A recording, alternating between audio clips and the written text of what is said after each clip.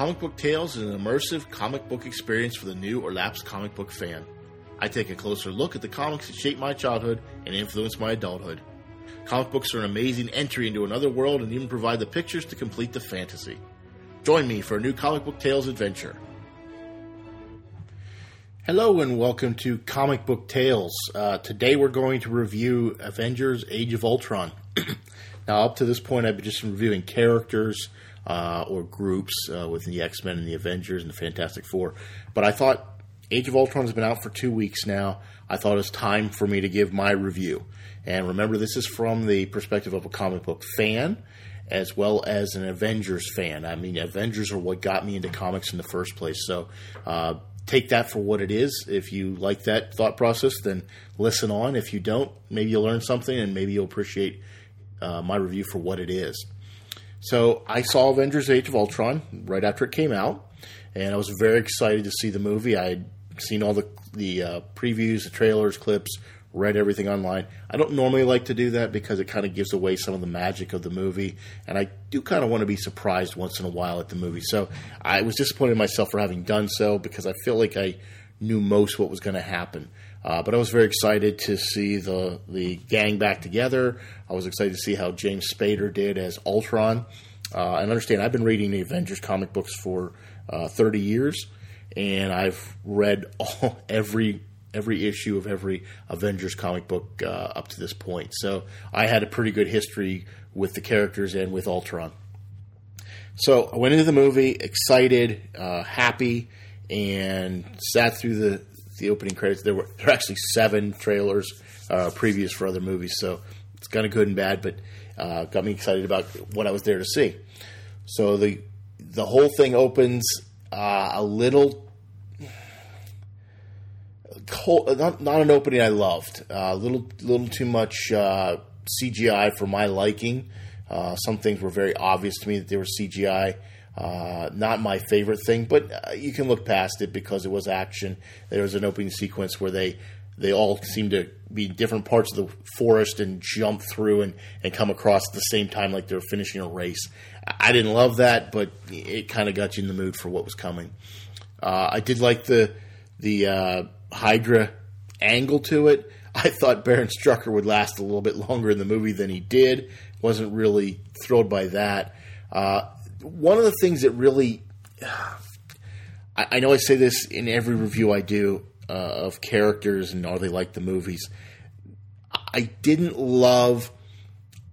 thought I could get past it, but I didn't love that Tony Stark and to a lesser extent Bruce Banner were responsible for the creation of Ultron. It doesn't sit well with me. The motivation seems weak. For why this existed. He talks about creating this Peace Force so the Avengers don't have to exist. And if you remember at the end of Iron Man 3, the continuity doesn't seem to hold because now he's back in possession of armor and multiple armors. And it just seems like he didn't learn anything from Iron Man 3. I like the Marvel Cinematic Universe.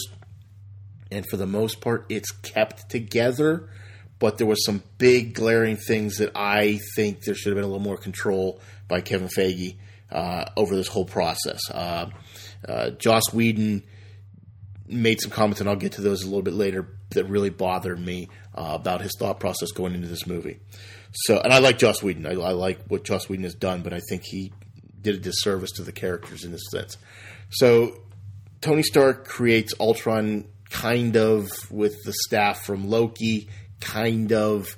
I think part of what my problem was is that all the other movies set up the villain in multiple places, so there was some motivation there for the villain.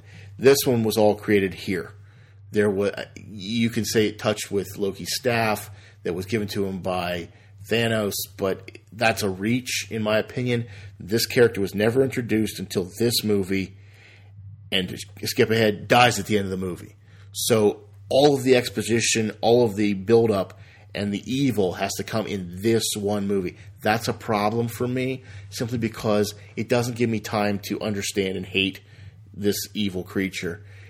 He doesn't seem evil enough for me to think he wants to destroy the planet. Now, I understand. I've seen all the I've read all the comic books, so I know his motivation myself. So from a comic book perspective, I get it. But if somebody was else watching this, they would come in and say, I don't quite understand why he's so upset. Because you got Jarvis, who is benevolent and helpful and there to serve. And using Jarvis as the brain to create Ultron seems a little weak for me because Ultron just boom. Now, you could say that's because of the Soul Gem from Loki's staff. Maybe that justifies it, but it's a reach. It's a big, big reach. There's a lot of setup and a lot of animosity towards Tony, but only because of Ultron. They deal with his heavy-handedness and his cocky attitude, but it seems like everything turns when it's Ultron, and they kind of get angry at him. But as is the Marvel fashion, they all make up when they have to go after the big bad. Whereas Loki in the first movie seemed to have a progression of what he's trying to accomplish, it seems like Ultron was just kind of bouncing around. We got some introduction to some other characters, Ulysses Klaue, which we'll know we'll see in the Black Panther at some point. Andy Serkis played him very well. But it was dumb. Ultron cuts off the wrong hand. It's just, I don't know. It felt like it wasn't the right setup. He was just kind of shoehorned in there, and I didn't like that. The Scarlet Witch's power source, I know they can't use the mutants because that's owned by Fox, but I just didn't love, Universal. I just didn't love how this was set up. I don't like her power set. Quicksilver seemed a little one-dimensional. He was annoying, but just annoying for the sake of annoying. Now, in the comics, he's annoying. He's arrogant. He's rude. He's annoying. He's everything to his sister. In the Ultimates, it's creepy to his sister. But it just didn't seem like something I wanted to see. They seem very one-dimensional. And when Quicksilver dies, I don't care. I mean, that's the problem. I don't care enough about him because I didn't know him. He wasn't around long enough to care about. And that's part of the problem. A lot of people have said that Quicksilver was done better in X-Men Days of Future Past. I thought he was annoying there. He was not true to the character. He was fun in and of himself, but he wasn't true to the character of Quicksilver. Whereas this is more true to form, but I didn't like him. And I didn't really care for him as a character. Scarlet Witch, again, as I said, I didn't care for her powers. She's got so much more power than they showed in the comics, and I didn't love for the mind control. It was just basically she was Charles Xavier with red mist. I didn't care for that. The story progresses. The rationale for Quicksilver and Scarlet Witch hating the Avengers is a little weak. It's the liberal mentality of I hate gun manufacturers because my father was killed by a gun. I don't hate the man who shot my father. I hate the person who created the gun. So they hate Stark because he created a bomb that was used not by Stark but by somebody else, and that's why they hate Stark. A little weak in my opinion. I thought that was because they switched so quickly. They worked with Ultron up until the point where they just kind of switched. But then they saw he was kind of weird, I didn't love it. I just didn't love it. The Vision creation, Ultron does create the Vision in the comics, so that was legitimate. Takes the Soul Gem out of the Loki staff and puts it on Ultron, or puts it on the Vision. Cool enough. Power's not really explained, but that's okay because I think you're going to see more of him later. So I'm okay that they didn't really go into great description of what the Vision was. The Vision killing Ultron at the end, again, he should not have been killed. He should not have been destroyed. He should have escaped because that's what Ultron does. He constantly escapes to come back and haunt you. You can't ever get rid of him. He's a computer virus that you can't get rid of. You got rid of him. It wrapped it up at the end. I didn't like that because that's not true to the character. That's not who he is. You can change everything. I liked the actual character. I liked what he looked like. I thought it was appropriate. I think James Spader did a decent job. he wasn't as malevolent, and that was writing. That wasn't James Spader, so I think it was the writing and how he was portrayed that made me not love exactly how he was put together. They're setting this up for Captain America: Civil War, and I think there should have been some more animosity with Tony Stark and Steve Rogers that they kind of made up at the end. So now we're going to go into Civil War, and we're going to have more explanation. This should have been a continuation here. I think the fact that Joss Whedon killed off Phil Coulson in the first movie, and he was brought back for Marvel's Agents of S.H.I.E.L.D., Joss made comments, he's dead in my universe. Well, I'm sorry, Joss. Your universe is the Marvel Cinematic Universe. Your universe should include the TV show, which would make Phil Coulson alive. So it wasn't really touched upon in the movie other than the helicarrier being found by who they thought was dead in Nick Fury. So I didn't love that just shoehorn Nick Fury in there because they got to deal with Samuel L. Jackson to do a certain number of cameos. Great, he's back, sort of, but he's not back in the TV show. And I think that's a problem for me, that Phil is still the director of S.H.I.E.L.D. in the TV show, and they didn't speak to Nick Fury being alive at all on the TV show, and though he's alive in the movie. Make the continuity. You created this universe. You can dictate to it. Don't let Joss Whedon tell you this is how I want it because I want somebody to matter to die. Well, you know what? That's out of your control. You play in the sandbox. You get to play with what you're given. So I didn't love that. Hawkeye having a wife and kids, I guess it was okay. I mean, it gave him some purpose that we didn't necessarily see before. He had a little more meaty role in this movie than he did in the first one. But he's not married to this strange person that has a farmhouse anywhere in the comics. It was just made up for the movie. And that kind of bothered me a little bit. He had one time had a relationship with Natasha Romanoff, the Black Widow, and they tried to shoehorn Bruce Banner into that. I didn't love that either. I mean, it felt more natural for her and Hawkeye. It felt natural if he was somehow crossed over into the TV show with S.H.I.E.L.D. with Mockingbird, because they were actually married in the comics at one time. That made more sense. This didn't make sense. The whole Black Widow, Incredible Hulk thing, I don't get. The controversy about how she was sterilized and she's a monster. Get over it, people. She was talking about the monstrous thing she's done, not being a monster because she's sterile. Okay? Anybody who's read that controversy, it's ridiculous. You're parsing things because you want controversy. There's plenty about this movie not to be in love with. That's not one of them. That's her background. If you know anything about the Black Widow, she was trained at the Red Room. They did horrible, unspeakable things to her to make her into an assassin, and she's trying to make up for that. You saw that in the first Avengers movie, where her blotter is she's still trying to make up for things. So that's just further motivation. I thought that was fine. Bruce Banner not wanting to be with her, that's fine. The Veronica armor from Iron Man, kind of cool. If you know, the Betty is his love interest from the first couple of movies, his standalone movies, and now, you know, Veronica is the other one from the Archie comics, Betty and Veronica.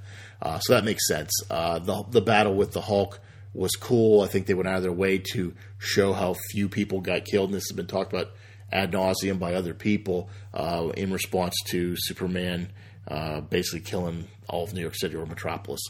So it was nice that he made some jokes. It was witty, which is Joss Whedon's forte. He's witty. One comment, you know, Hawkeye pulls out his arrow and he's going to shoot Quicksilver. He goes, "Who would miss him? I don't know. I didn't see him. Last time I saw him, Ultron was sitting on him." You know, that kind of thing. It was kind of cool to hear some of that sniping at each other thing. That's what you know from Hawkeye and from the Avengers. He didn't take the place of Tony, but it was still kind of cool for that to happen. So I think there was a lot to like from a cinematic perspective. If you didn't get bogged down in, this is no way close to it. And I'm a little close to this. It's been 2 weeks it's been out.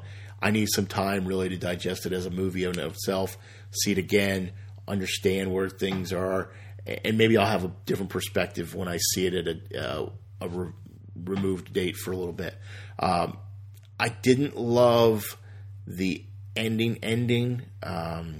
They've revealed the new Avengers team, and I think trying to shoehorn a lot of people in here. The original Avengers did leave, and it was left Captain America, Hawkeye, Scarlet Witch, and Quicksilver. And they kind of shoehorned in the Falcon, the Vision. I just didn't. It didn't work for me. They left the Hulk out there somewhere. They said he could be in Fiji. I think that was a reference to Tahiti from the Agents of S.H.I.E.L.D. for Phil Coulson, but that's fine. It's okay. This is the S.H.I.E.L.D. initiative, or the Avengers initiative for S.H.I.E.L.D., so I get that. Black Widow was not part of that team, but she was never part of the original team anyway, so I get it. It just seemed a little... Everybody's, okay, we're good. We're all going to go do our own thing. We're cool, but, Captain America's going to train this team, so we're good. We'll see what happens. They have a lot of ground to make up to get to the point where Civil War actually occurs. If you've seen the listing of characters in that movie, it's going to be huge from a character perspective. So I don't know how they're going to get that all in. This was an okay movie. For me, it was a bit of a letdown from the first Avengers movie. And again, it's probably because the villain wasn't introduced earlier. We didn't see much. The mid-credits reveal of Thanos again. The guy's been introduced enough times. Get to it already. The glove was the wrong hand. It seemed like it was weak. And there was no end credits, anything. Which the Marvel movies are known for that. Just put it in. Don't tell me you're not putting it in. We all waited, and it wasn't there, and it should have been there. It just should have been there. Just do something. Set something else up for another movie. That's what they're known for. Just give us what we want. We paid your money. We saw your movie. We're giving you many bucks. Just do it. You could have done that for anything, So I think we're going to see what happens going forward. I didn't love this. We know Infinity Gauntlet Part 1 and 2 are coming in a couple years, 3 and 4 years from now. So we'll see where they get with that. I don't believe this Avengers lineup will be the lineup that you see in Infinity Gauntlet necessarily, or Infinity War, sorry. But we'll see what happens. It does beg the question. I've seen this on different things as well. If Thanos had the Soul Gem, why did he give it to Loki? And now he's got to go get you got to get them all back. And is that going to destroy the Vision? Is that going to incapacitate him? We'll see. We'll see what happens there. It should be interesting. So that's my take on Avengers Age of Ultron. Good popcorn flick. Not awesome, not amazing. Not as good as the first movie, in my opinion. Certainly not true to the comics in any respect. But it was nice to see Paul Bettany finally play the Vision. You heard his voice. The Vision is not based on Jarvis in the comics. It's based on another character which they have not introduced, Wonder Man. So I just feel like there was a little something less than I liked here. But we'll see what happens. Maybe they can redeem themselves with Infinity War 1 and 2, with the Russo brothers who did Captain America Winter Soldier. So we're going to see that. I'm excited. I want to see this. But we shall wait to see what happens. So that's my take. Give me your thoughts. Check us out on the website. Rate us on iTunes. And let me know if there's anything you'd like to have covered in any future episodes. If you're going to buy something from Amazon, we ask that you use one of the click-throughs on the website so that we get a little something and you get the same price you were going to get otherwise. So thank you for joining me. This has been my take on Avengers Age of Ultron. Look forward to seeing you next time. Bye-bye.